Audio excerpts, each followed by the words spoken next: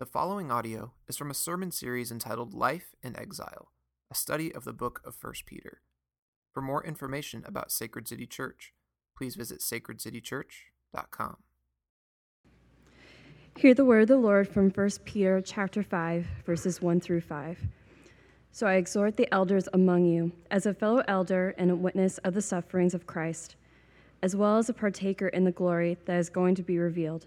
Shepherd the flock of God that is among you, exercising oversight, not under compulsion, but willingly, as God would have you. Not for shameful gain, but eagerly, not domineering over those in your charge, but being examples to the flock. And when the chief shepherd appears, you will receive the unfading crown of glory. Likewise, you who are younger, be subject to the elders.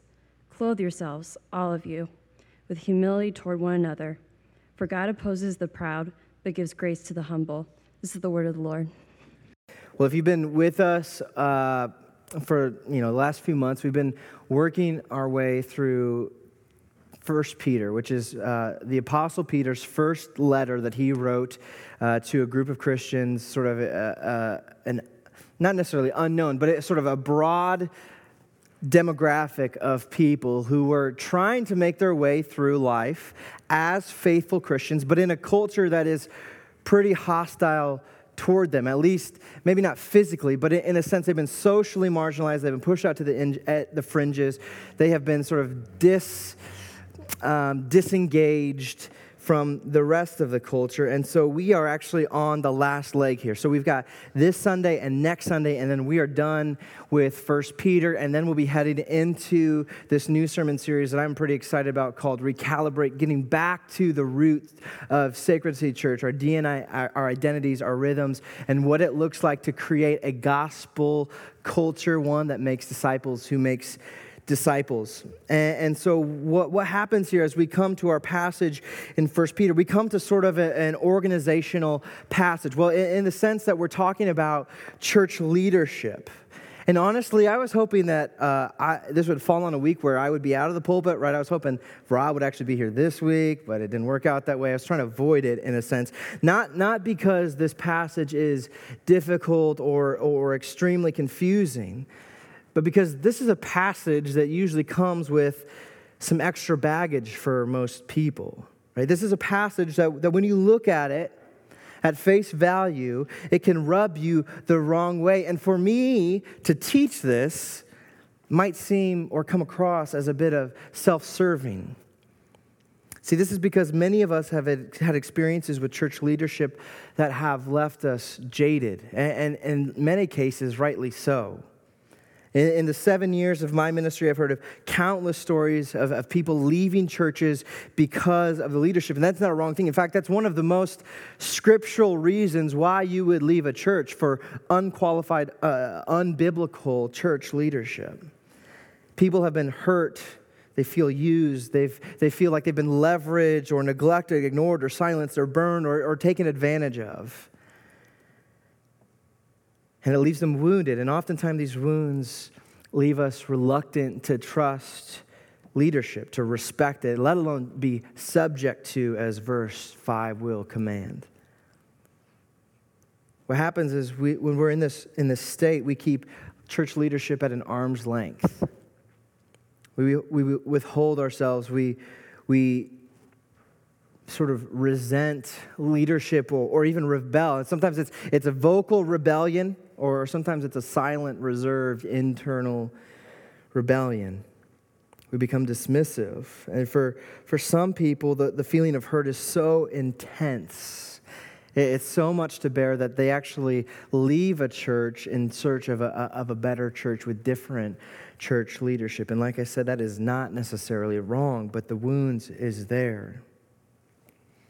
And as we go from church to church, we carry with us this sense of baggage, this hurt from previous church leadership. And so what happens is we project those hurts onto a new pastor.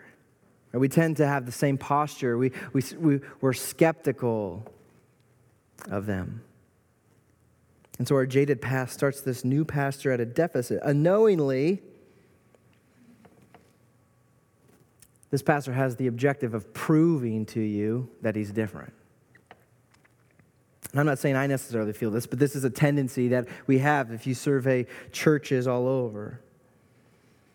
Now, for other people, they don't give another church a shot, right? They've been hurt, they've been wounded in pretty significant ways and say, you know what, this Jesus thing, this church thing isn't for me. They throw the baby out with the bathwater.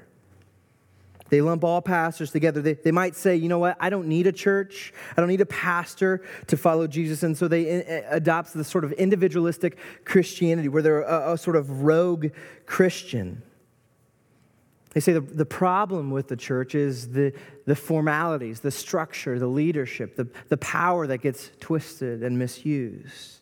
And that is certainly that is a problem. But what happens is it makes church appealing. I have many friends who are like this. And some of you might fall on this spectrum too, from being skeptical or rebellion, or even just maybe this is your first time in a church in a long time. See, and even as a pastor, I, like you, harbor skepticism.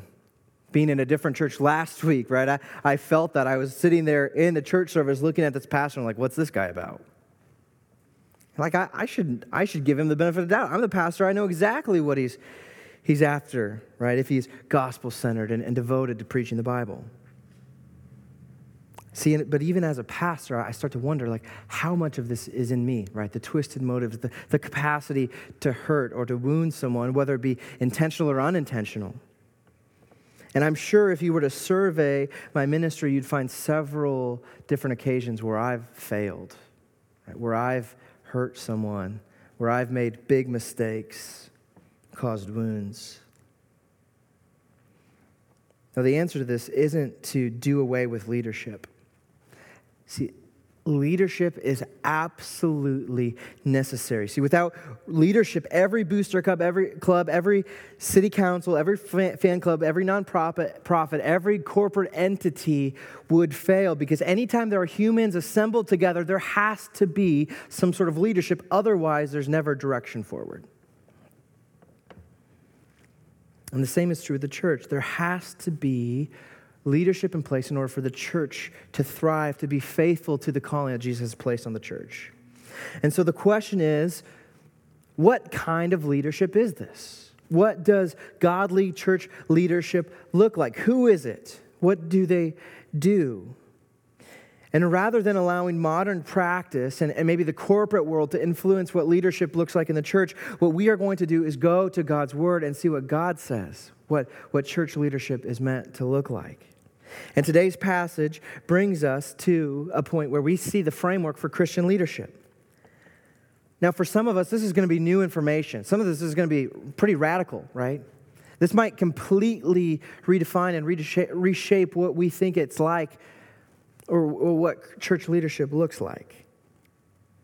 And I think that what Peter lays out today is so appealing, right? The type of church leadership, the caliber of leaders and their devotion to the church is so appealing that I think that it has the ability to disarm those who are standoffish and skeptical, those who are cynical towards leadership, and allow those people to grow in trust and to joyfully come under the leadership that God has appointed in the church to lead the church in the gospel, in community, and on mission. You might be thinking, this is the point where it starts to seem a little bit self-serving, right? Because this is like, Sam, aren't you talking about yourself here? But you'll notice as we go through this passage today that 4 of the 5 verses are directed at elders and their responsibility, and only half of one is specifically directed toward members of the church. So if there is anyone who walks away convicted from today's sermon, it should be me. It should be me who is falling on my face in repentance and asking for forgiveness, because this is a high calling for church leaders and to be part of a church. And so rather than skip over this, because it is primarily directed at me, I think this is essential for us as a church to be keyed in on what kind of leadership God is calling the church to. And here's why. I've got 4 reasons for you. I'm going to move through these quickly. 1, I believe that God has placed men in this room who are aspiring to the office of elder. And this is a noble thing. This is a noble thing for men to pursue the office of elder. One of my hopes, I shared this a couple weeks ago, one of my hopes in 2018 is that we can get a group of men who say, you know what, I might not be quite there yet to be an elder, but I have a desire to carry that burden someday. And so I have a desire to start the elder development process with 3 or 4 men in this room to shoulder this load with me, to pastor, to lead and to shepherd God's church alongside of me. And so this gives exposure. Right? This is sort of a call to men to come alongside of me. If you are interested in this, if you even have a remote desire, please come talk to me. Or if you know somebody who's like, you know what, they probably wouldn't nominate themselves for this, and so let me nominate for them. Anybody can come to me and say, hey, I think this person should be in the elder development process. And so bring it on, right? There's an elder development packet at the bookstore. If you are interested, you can get more information there. So that's the first reason. Second, I think it is helpful for you as the church to understand what my job is as your pastor and whatever elders happen to come along in the future, and to see what happens as a pastor beyond 10 o'clock on a Sunday morning. It's good for you to know what I'm paid to do, what my primary responsibilities are, what my priorities are, and how I should be doing these things. I don't get to teach on this very often, and I don't really care to, but this is a great opportunity for you to kind of see into my life and the calling that God has put upon me and every other pastor across the globe. Now, third reason is that this actually piggybacks off of 1 Peter 4:19, which Rob left us off last week. I think I have it up on the screen. This is what it says. Therefore, let those who suffer according to God's will entrust their souls to a faithful Creator while doing good. Entrusting your soul to God includes, as we'll see today, coming under godly leadership. See, being a rogue Christian, being somebody who habitually goes from church to church, refusing leadership, will impair your walk with Jesus. Now, I realize that trusting leadership is difficult. Trusting God, right? The perfect, good, great God is a hard thing for anybody to do, let alone to come under flawed leadership. It's a difficult thing. But every Christian is called to this. This is why church membership is so important for us, because here it identifies for you who your leadership is. Right? And for me, as your leader or other leaders that come along, who is responsible for your soul? So this is part of entrusting your soul to God. And the fourth reason is that makes this so important for us to study, and what makes leadership necessary in the church, is the fact that the church is composed of sufferers. Every single person in this room knows suffering, whether it's physically, socially, emotionally, relationally, spiritually, and it's on varied degrees. And it fluctuates in time. And what you realize when you're in a season of suffering, it is easy to become despondent. It's easy to get overwhelmed by that, and it's easy to sort of lose your way. And so in this time of suffering and in the tension of suffering, it is essential for leadership to be present, to know the difficulty of suffering, but then to direct people back to Jesus, to point them toward the hope that can sustain them. And this is Peter's priority. In fact, this is the segue that Peter makes from the fact that the church is made up of suffering, those who suffer according to God's will. And then the transition point is into this address to leaders. He says, so, that's how verse 1 starts. And so I exhort the elders among you. And that word so means therefore, which means because of the suffering that's in the church, Peter wants to address the leaders because leadership matters. And the church's leadership, this is going to be a little bit of teaching here. I'm going to try to mix some teaching here because there's a lot of misconceptions that surround church leadership. The church's leadership structure is different than any other contemporary organizational structure. Colossians 1:19 tells us that Jesus is the head of the body, which is the church. And that is in the sense of the church universal, meaning the church throughout time and all space, that Jesus is the head of that church. But Jesus is also the head of the local church, meaning that Jesus is the senior pastor of Sacred City Church, that he is the one at the helm. But Jesus, as the senior pastor, as the chief shepherd, he does not hoard authority or responsibility. He, as the chief shepherd, delegates to under-shepherds, which is basically what Peter's addresses today, to the under-shepherds and the elders of the church. And basically, there are three terms used in the New Testament to sort of describe or point back to the office of elder. Those three terms are shepherd or pastor, elder, and bishop, which is also interchangeable with overseer. All of these three point to the same office, pointing to the same responsibilities, which are broken down into four simple ways: to feed, to lead, to know, and to protect the flock of God. Now, supporting these elders who are to lead the church and to take care of these four functions are the deacons, who are men and women who are capable of overseeing and leading different sets of ministries, specific ministries, right? For example, have a deacon of finance or a deacon of kids ministry. These are people who set the tone in the church by their servant leadership.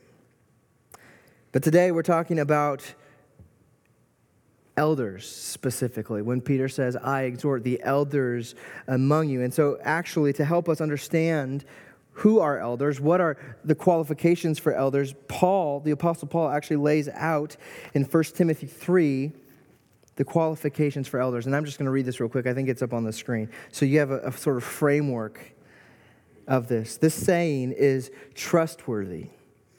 If anyone aspires to the office of overseer, he desires a noble task. Therefore, an overseer must be above reproach, the husband of one wife, sober-minded, self-controlled, respectable, hospitable, able to teach, not a drunkard, not violent, but gentle, not quarrelsome, not a lover of money. He must manage his own household well with all dignity, keeping his children submissive. For if someone does not know how to manage his own household, how will he care for God's church? He must not be a recent convert, or he may become puffed up with conceit and fall into the condemnation of the devil. Moreover, he must be well thought of by outsiders, so that he may not fall into disgrace, into the snare of the devil. Now, these qualifications here have a lot to do with a man's character, right? Of course, there are stipulations: able to teach, respectable, live on mission, right? That's to be well thought of by outsiders. Basically, this man is a man worthy of replicating. He's not perfect. He's not Jesus, but as he pursues Christ-likeness, he is a humble, imperfect example of what it looks like to follow Christ. And much more can be said on this. In fact, we spent a whole session of this in our membership class, sort of breaking down church leadership, what it looks like. And while these standards for elders are high, they do not call for perfection, right? If that were the case, if perfection were the standard, there would be no church leadership. None. See, even Peter, right, the rock, Jesus said he's the rock on whom he would build his church, would be ill-equipped for such a job. Peter, in this passage that we have in chapter 5, he calls himself a fellow elder. See, he would be unqualified for this responsibility. And this is true of every pastor. There is no one sufficient or qualified for the office of elder in their own account. Let me just show you real quick how Peter is disqualified here. If we survey through the gospel accounts, Peter comes off conceited and puffed up, right? Those are two things that the qualifications for elder sort of bars. There is a stench of arrogance that comes with him. He seems to be a glory grabber when he asks Jesus that he could be the one at his right hand. Around Jesus, it seems like he's around Jesus for sort of self-serving reasons. On the night of Jesus' betrayal, he comes off quarrelsome and violent. He cuts off a guard's ear. Later that night, he disowns Jesus. He denies knowing him 3 times, abandoning his best friend. Does this sound like a guy that you want at the helm of a church? He seems pretty unstable, right? He's kind of like a train wreck, it looks like. By definition, just looking at Peter's life through the Gospels, he is a failure at this. He's underqualified for the office of elder. But here's the thing, God intervenes in his life in a way that is so profound. God pours his grace out on him and makes him fit for the office of elder. And you might say, well, where does that happen in the gospel, right? Where do we see this turning point for Peter? And actually, it happens in a really incredible spot in John's gospel, in John 21. I've got this on the screen for you too, so you don't have to worry about flipping there. In John 21, this is after Jesus has been crucified, he's been resurrected, and now he's spending time with his disciples before he ascends up into heaven. And remember how Peter denied him 3 times? Jesus sort of rewrites his story. This is where Peter experiences the grace of God in a way that completely changes his life. Chapter 21, verse 15. And when they had finished breakfast, Jesus said to Simon Peter, that's Peter, Simon, son of John, do you love me more than these? He said to him. And Peter responds, yes, Lord, you know that I love you. Jesus said to him, feed my lambs. Jesus said to him a second time, Simon Peter, son of John, do you love me? And Peter said to him, yes, Lord, you know that I love you. And Jesus said to him, tend my sheep. And Jesus said to him the third time, Simon, son of John, do you love me? And Peter was grieved because he said to him the third time, do you love me? And Peter said to him, Lord, you know everything. You know that I love you. And Jesus said to him, feed my sheep. See, this is the turning point in Peter's life where he experiences the grace and love of Jesus in a profound way, where his story is flipped. No longer is he this unstable, unpredictable train wreck of a man. He has been solidified in the grace of his resurrected Savior. And at this moment, Jesus is appointing Peter as an elder. And the thing that Jesus is looking for in Peter, of course, all these other qualifications for elder will be in place. But the supreme thing that Jesus is looking for in Peter is if he loves Jesus above all things. And so it is with the leadership of any church, that a pastor is to love Jesus above anything else, above his family, above his persona, his platform, his church, anything. That a pastor loves Jesus supremely. See, it's with a love for Jesus like that all of the other qualifications fall into place. And without this love, a pastor is ineffective. Paul talks about it in other parts of Scripture, that if there is not love, at best, a pastor is a clanging gong.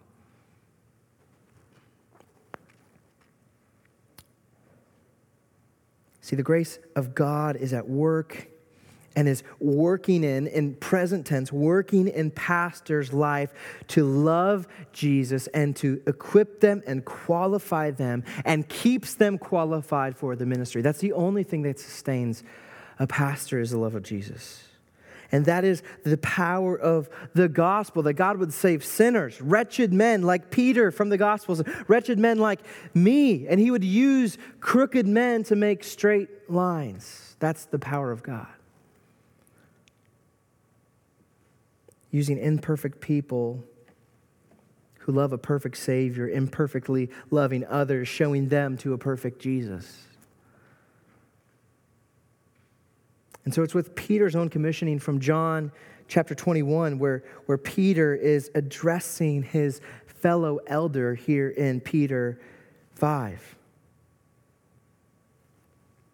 He passes on the responsibility to the other elders who are clinging to the grace and the love of Jesus.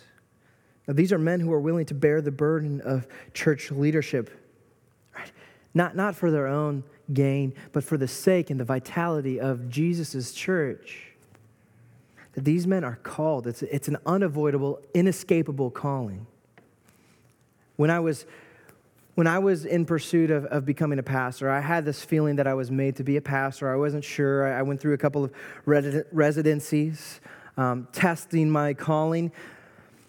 And every book that I read on pastoral leadership said this at some point. It said, if you can do anything else with your life, go do that. If you can go be a car salesman, which I was for a while, if you can go be a teacher, if you can go do, be an engineer, go do that. Serve God in that capacity, because the calling of being a pastor is something that is unavoidable, inescapable. And so these are the men that Jesus calls, right? The men and women in leadership who have a burden for the church to serve and love, to lay their life down for the church. And so Peter here, going back to our passage, he exhorts the elders. And this word exhort, right, that's not necessarily used in common language, but this is the idea of strongly urging. It's not an authoritative punch. It's not a demand, but it's a subtle, strong impression that's left on someone. And so Peter urges these men, not as an authoritarian, but as an equal, because he says, as a fellow elder. Now, this is a huge move of humility for Peter. In the world of the church, the Catholic Church believes that Peter was the first pope. Peter was big man on campus. Right? He and Paul maybe are the two most prolific Christian men to ever influence humanity besides Jesus.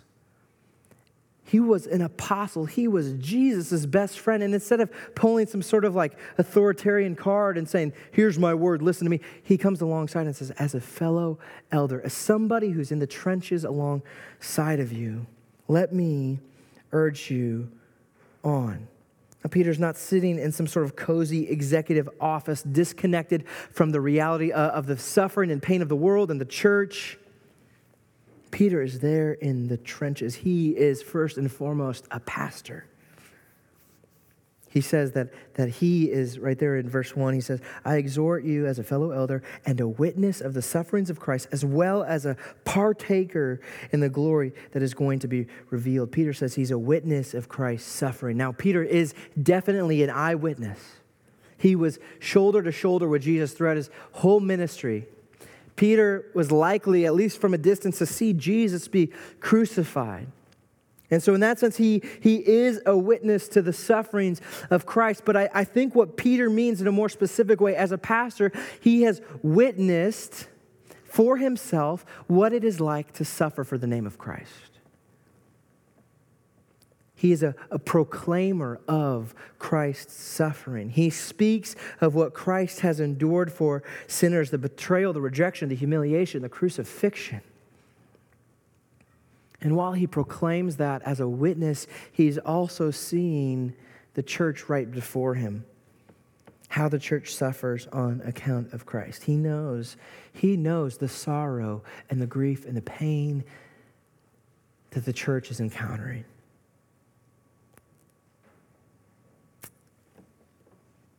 But for Peter as a pastor, the suffering does not dominate his vision. It's there. He sees it. But because of Christ, suffering gives way to glory. That's what Peter learned when he was following Jesus. He wanted glory without suffering, right? When Jesus said that he was the suffering servant, that he was the Messiah who would suffer and die, Peter rebuked him and said, no, Jesus, that's not for you. You're going straight to glory. And Jesus said, no, get behind me, Satan, for the way that God has predestined for Jesus was the way of suffering into glory.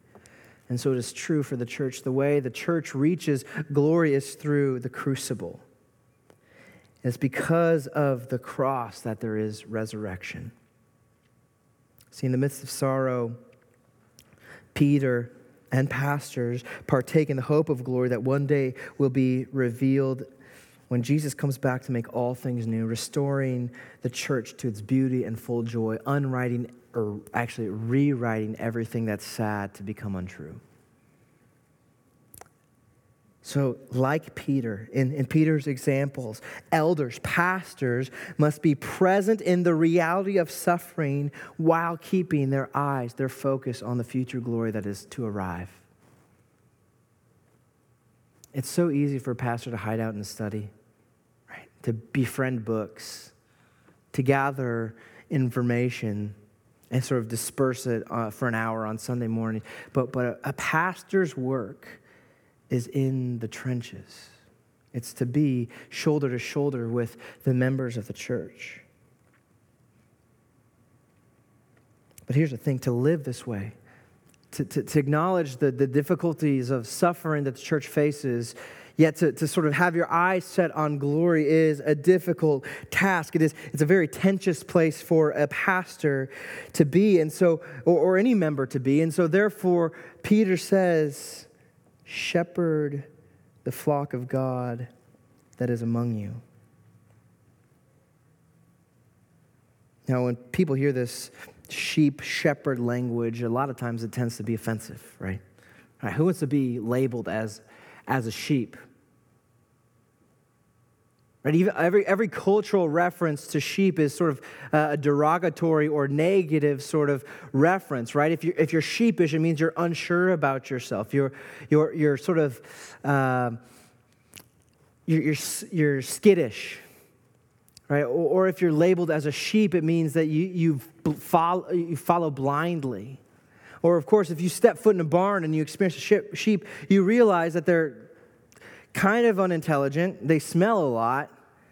They're not a whole lot of fun to be around. They're pretty stubborn.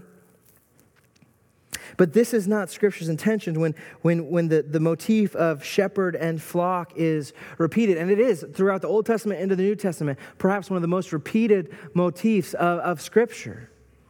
The word pastor is actually linked to the word pasture, right? Like where sheep would be out in the pasture.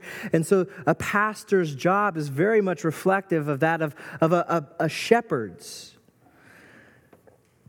When you call me Pastor Sam, you might as well be calling me Under Shepherd Sam. Because the elder's job is so similar to that of a shepherd's, right? And I'll have you know, I grew up in a small rural town, and like we had Boy Scouts or whatever, but that wasn't really cool. But 4-H was a thing. I don't know if you guys know what that is, y'all city slickers. But 4-H is like basically the Boy Scouts for farm kids. And you have these projects, you raise animals, you do this stuff. And my experience in 4-H also included raising sheep. And so maybe that helped me kind of transition to this pastoring gig. I don't know. But overseeing the flock, like a shepherd would oversee the flock, there's similarities here for a pastor's job, right? To feed, to lead, to know, and to protect. Right? Those are the four main big umbrella responsibilities. And let me just rush through these real quick to help you understand the responsibilities of a pastor. Like a shepherd is responsible for bringing his sheep to green, lush fields, a pastor is responsible for bringing the people of God to the evergreen and forever lush pastures of God's word to feast on regularly. In fact, this is the only source of sustenance for God's people. Matthew 4, Jesus quotes Deuteronomy 8. He says, "Man does not live on bread alone, but on every word that comes from God." And so this means a pastor needs to know how to rightly handle the Word of God. Now, there are a lot of people, especially, I'm not going to say this of all pastors on TV, but a lot of pastors on TV neglect this capability of handling God's Word effectively. They twist the teaching, either they create some sort of doomsday preparation, sort of end of the world is coming, the apocalypse is near, or they create this prosperity gospel that hooks people in, that offers feel-good feelings, but has no substance, is not actually the content that Scripture teaches. And so it's essential for the pastor to understand how to correctly handle Scripture, which will always bring you to Jesus. See, every passage, whether Old Testament or New Testament, is about Jesus. Jesus said this on the road to Damascus when he had just been resurrected. He said the Old Testament, all the prophets, all of Scripture is meant to point to me. And so one pastor who handles God's word effectively is one who points to Jesus with everything. It ends with his finished work. And as we feed and feast on God's word, we see that God is on the move.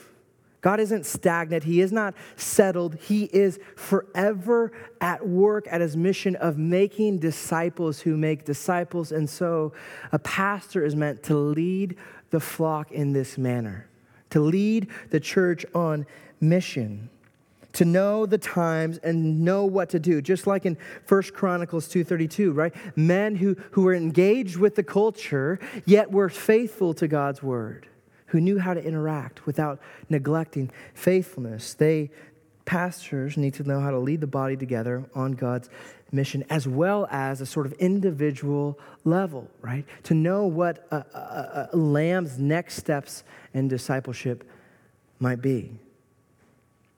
To do this effectively, to feed and to lead, a pastor must know his flock, not just their names. Right? A pastor needs to know their stories, their hurts, their pains, to know their desires, their tendencies, how to care for them. In fact, when I preach, I'm not just like coming to the scripture and say, here's what God says. I'm saying, here's what God says, and how does this connect to the people that God has entrusted to me? To preach effectively, I have to know where my people are at, or any pastor for that matter. And so what this means is that Sunday mornings is not enough. Right, to see you for an hour on Sunday mornings is not enough. And I can't be friends with everybody in a real deep and intimate way, but I want to know you. And so I am always open to an invitation. I hope to be a presence in your living room, around your dining room table. In fact, if you're willing to allow the chaos of my household invade your space, we would almost every time accept an offer, because I, as a pastor, desire to know you. See, pastors must cultivate relationships beyond acquaintances. And even as our church grows, this is impossible to do with everybody. But I get to know you through your MC leaders. They share with me what you are going through and how I can minister to them, or how I can equip them to minister to you. And so in this way, the pastor has to know, cultivate these relationships, how to be among the people, be with the flock. And as a pastor feeds, leads, knows the flock as an expression of his love, the pastor protects, because love will always defend. See, in biblical times, a pastor carried a staff with him, and this served as a protection tool in two ways. One, it thwarted off outside predators, right? When the wolves or the bears would come along, the shepherd basically had a single weapon to whack whatever predator would come along. David did it. That's why David was not afraid of Goliath, right? If you know that story, because he had faced bears and lions with his stick. So it's in that sense, a pastor thwarts off external predators and threats, bad doctrine, unqualified leaders. But the staff is also used for the shepherd to rein the sheep back in, right? To keep them from hurting themselves, right? If a sheep were to get too close to the ledge, he would use that shepherd's crook to bring them back into the fold. And so it's in this way the shepherd protects the flock from yourself in a sort of way. Now, Peter knows that this responsibility is a challenging task, and without relying on the grace of God, there are many, many snags for pastors, just like there are with every Christian. There's always the temptation toward duty, not delight. There's always the temptation of seeking your own comfort or your own glory. There's the temptation of becoming slothful and lazy. That's true of any Christian, right? But especially so for pastors, and this is why there are so many stories of pastors who are cold, abusive, manipulative, domineering.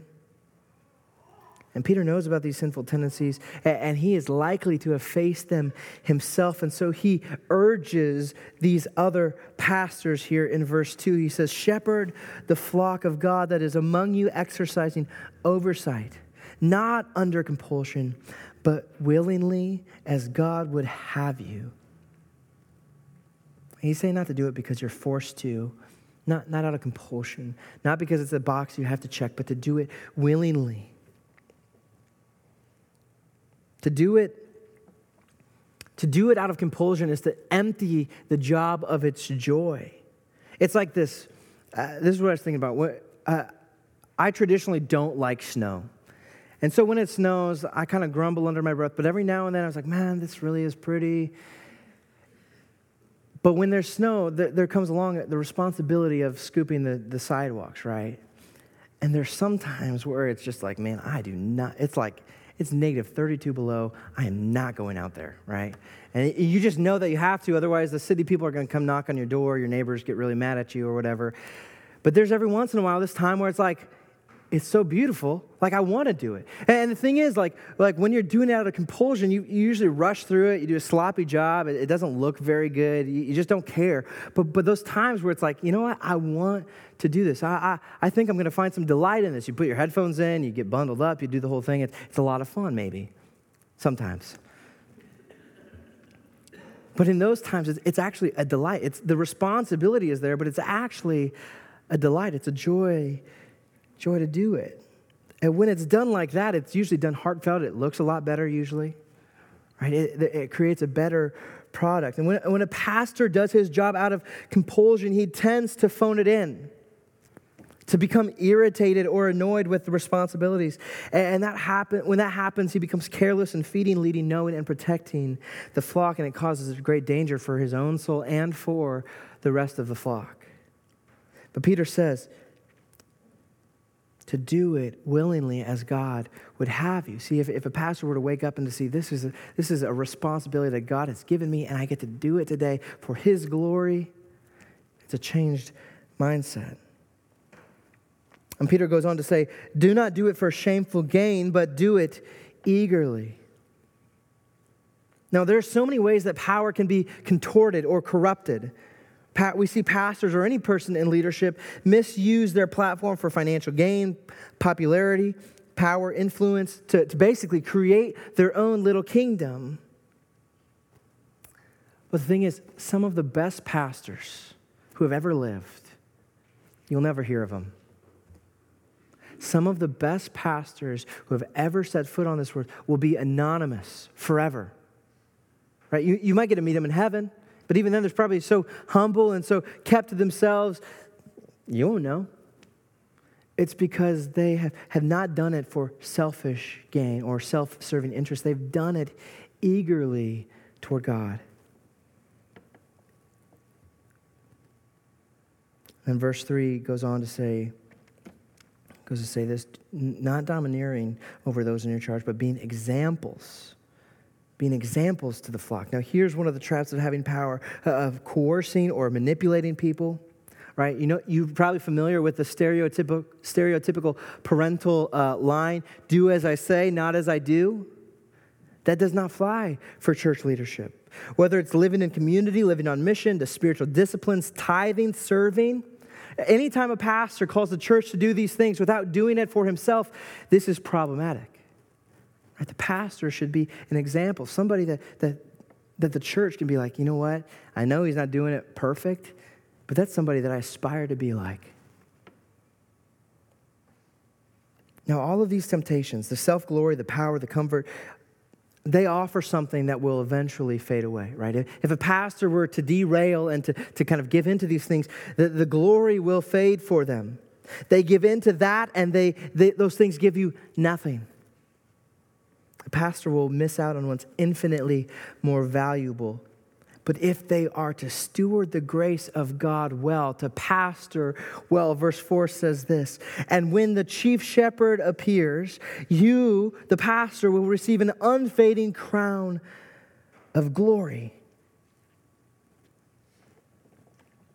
Now, this idea of crown, it's a wreath. It would be, in these times when Peter's writing, it would be familiar in the sense of like athletic or athletes who compete and they win. They're victors. They have this crown that's made up of I don't know, it's like leaves and flowers. It's a braided crown. And it's glorious right there in the moment. They're ornament, very fancy. But the thing about those things is they eventually wither and die. The crown fades off. Even just think of the Olympics. Like, who won something in the Olympics 8 years ago? Nobody remembers.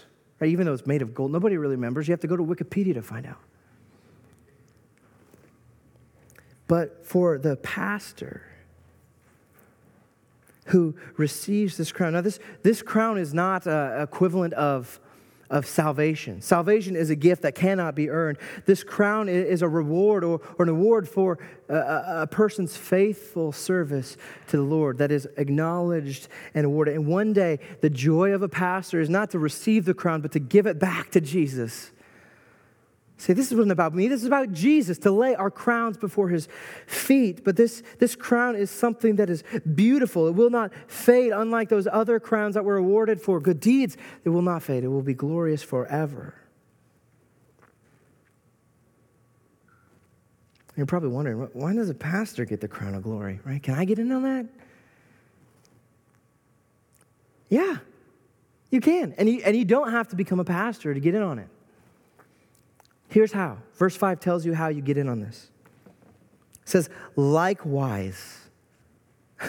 Likewise. Now he's saying here, in the same way that pastors receive this crown of glory, now he's going to talk to the younger people of the church. And this isn't just age-wise younger people. These are people who are not elders in that sense. The elders and the younger, right? So you can be 80 years old, not an elder, and Peter's still referring to you. And here is how you likewise receive the crown of glory. He says, be subject to the elders. This is how you receive the crown of glory. Be subject to the elders. Come under their leadership. Trust them. Follow them. Learn from them. Endear them, like love them, and learn how to endure them, because they're going to mess up. They're not going to be perfect. See, this is not some sort of power play for pastors to say, you know what, get in line. You guys need to kind of get together, make my life easy. This isn't about not creating waves. See, any pastor who uses this text in that way mishandles this text and doesn't understand the role of pastor at all. This is, in fact, a damnable offense. There are people who come to Jesus and say, hey, we did all this stuff. We did all this stuff for you. They may have been church leaders. And Jesus says, I didn't know you. So this is a twisting of God's word. Because to be an elder, to be a pastor, to be a shepherd, is to be one who offers an invitation, not a demand. See, the invitation is this. Just as Paul said, imitate me as I imitate Christ. Or in other words, come with me as I take up my cross and come and die. Come along with me. That is the invitation of an elder. Trust me as I learn to trust Christ. See, when elders lead as God intends for them to do, they give a picture. It's a hazy picture, but they give a picture of what it looks like to follow Jesus, to come under his leadership. See, pastors are meant to be signposts pointing toward Jesus, the good shepherd, the chief shepherd. And while I'm prone, or any pastor is prone to failure and temptation, I'm bound to hurt you at some point or let you down, Jesus cannot, Jesus will not. Jesus has not lost a single sheep. When one goes missing, he searches for it until he finds it, and he brings it back with the fold. Jesus feeds perfectly. He himself is our daily bread. He is the meal that we will come and feast on together here in a moment. That is his provision for us. He leads us. He's given us our conscience. He's given us the Holy Spirit that indwells in our heart to work in you right now, showing us what it looks like to live in community and on mission. Right? What are our next steps? The Spirit is prompting that in us. Jesus knows us perfectly, better than anyone else in your life. Better than you know yourself.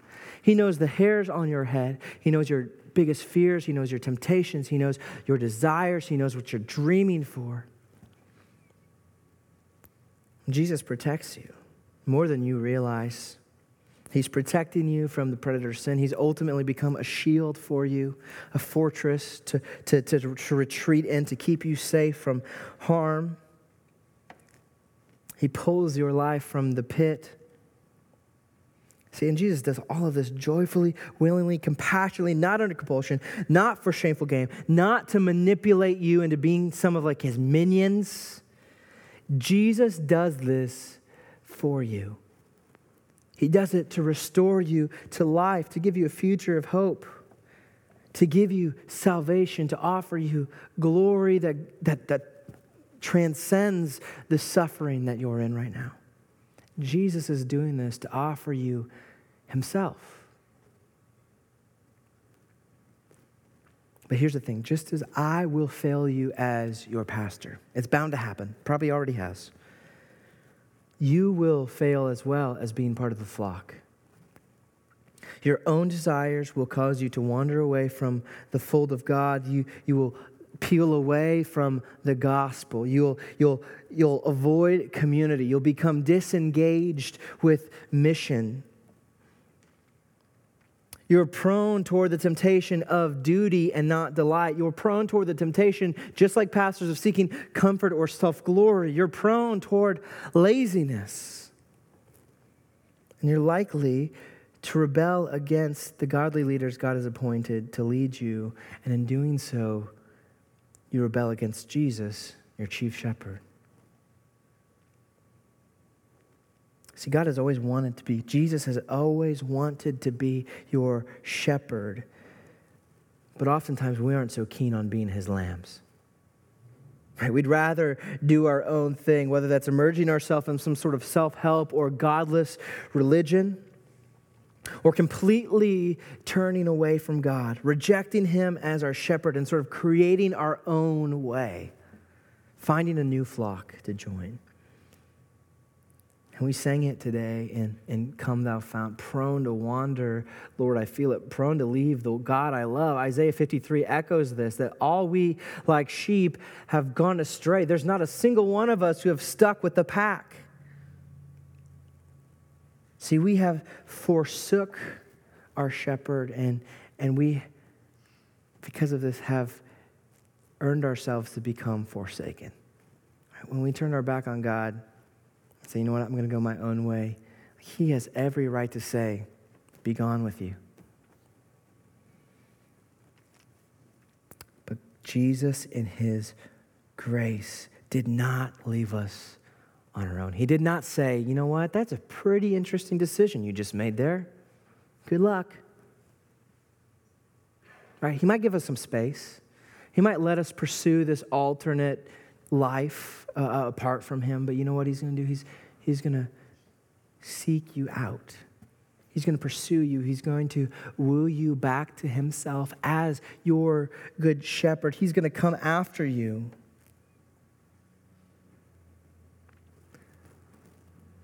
But this is what blows my mind. See, the chief shepherd, this is what he does to get you back, to bring you back into the fold. The good shepherd says, you know what? I'll become the lamb. I'll be the lamb, the perfect lamb that you could not be. I'll perfectly entrust myself to God. I'll stay near to him. I'll never wander. I'll obey his voice for you. And then I'm going to be pushed out so that you can be brought back in. I'm going to be forsaken, right? That's what Jesus cried out on the cross. My God, why have you forsaken me? Jesus was the lamb, the perfect lamb who was pushed out so imperfect lambs like you and me could be brought back in. Jesus swapped places with us. That's the kind of shepherd that Jesus is. And when you see Jesus as that kind of shepherd, you delightfully trust in him. If that's the shepherd, the one who lays down his life for me, I'll give everything to him. I'm all in. See, that's the kind of shepherd Jesus is. He became the lamb that was slain for our sins so that we could be healed. Think about that. As lambs, if we're the ones who are wounded, we feel wounded by leadership. There is no one more wounded throughout all history than Jesus. More undeserving of hurt than him. And he graciously and willingly embraced that hurt so that you could be made well. He laid down his life so you could find healing and restoration in his little lamb. And see, when we believe this, when we see what Jesus has done for us in the gospel, this is the only way we're able to do what Peter calls us to do on the second part of verse 5, where he says, clothe yourselves, all of you. This is not just pastors or just members. This is everybody. Pastors and members or non-pastors, all of you, clothe yourself with humility toward one another, for God opposes the proud and gives grace to the humble. See, this act of clothing yourself with humility, this is something, everybody's wearing clothes here right now, I hope. Just as you put clothes on every single day, put on humility toward one another. Pastors, be humble toward the flock. The flock, be humble toward your pastors. This is not a fashion trend. This is a way of living for the church. This humility. When we understand the gospel that I don't deserve anything. I have nothing to boast about. There's no pastor. A pastor should never walk around with a swagger. A church member should never walk around with a swagger. Because they're nothing without Jesus. And so we must be humble, right? That's what happens when you believe the gospel. It cultivates humility, and therefore we embrace humility toward one another. And here's the good news, that as you are humble, as you come empty-handed, I've got nothing to offer, I've got no swagger, I'm just a nobody. God gives his grace to you. He doesn't withhold it. He pours out his grace to you, and he has done so in the most sincere way here at the Lord's table, where we see Christ's body and his blood spilled for us to make us whole. This is the grace that God has for us. Father, we thank you for Jesus being both the good shepherd that we can trust, who's perfect in all his ways, that he has never ignored us or forsaken us.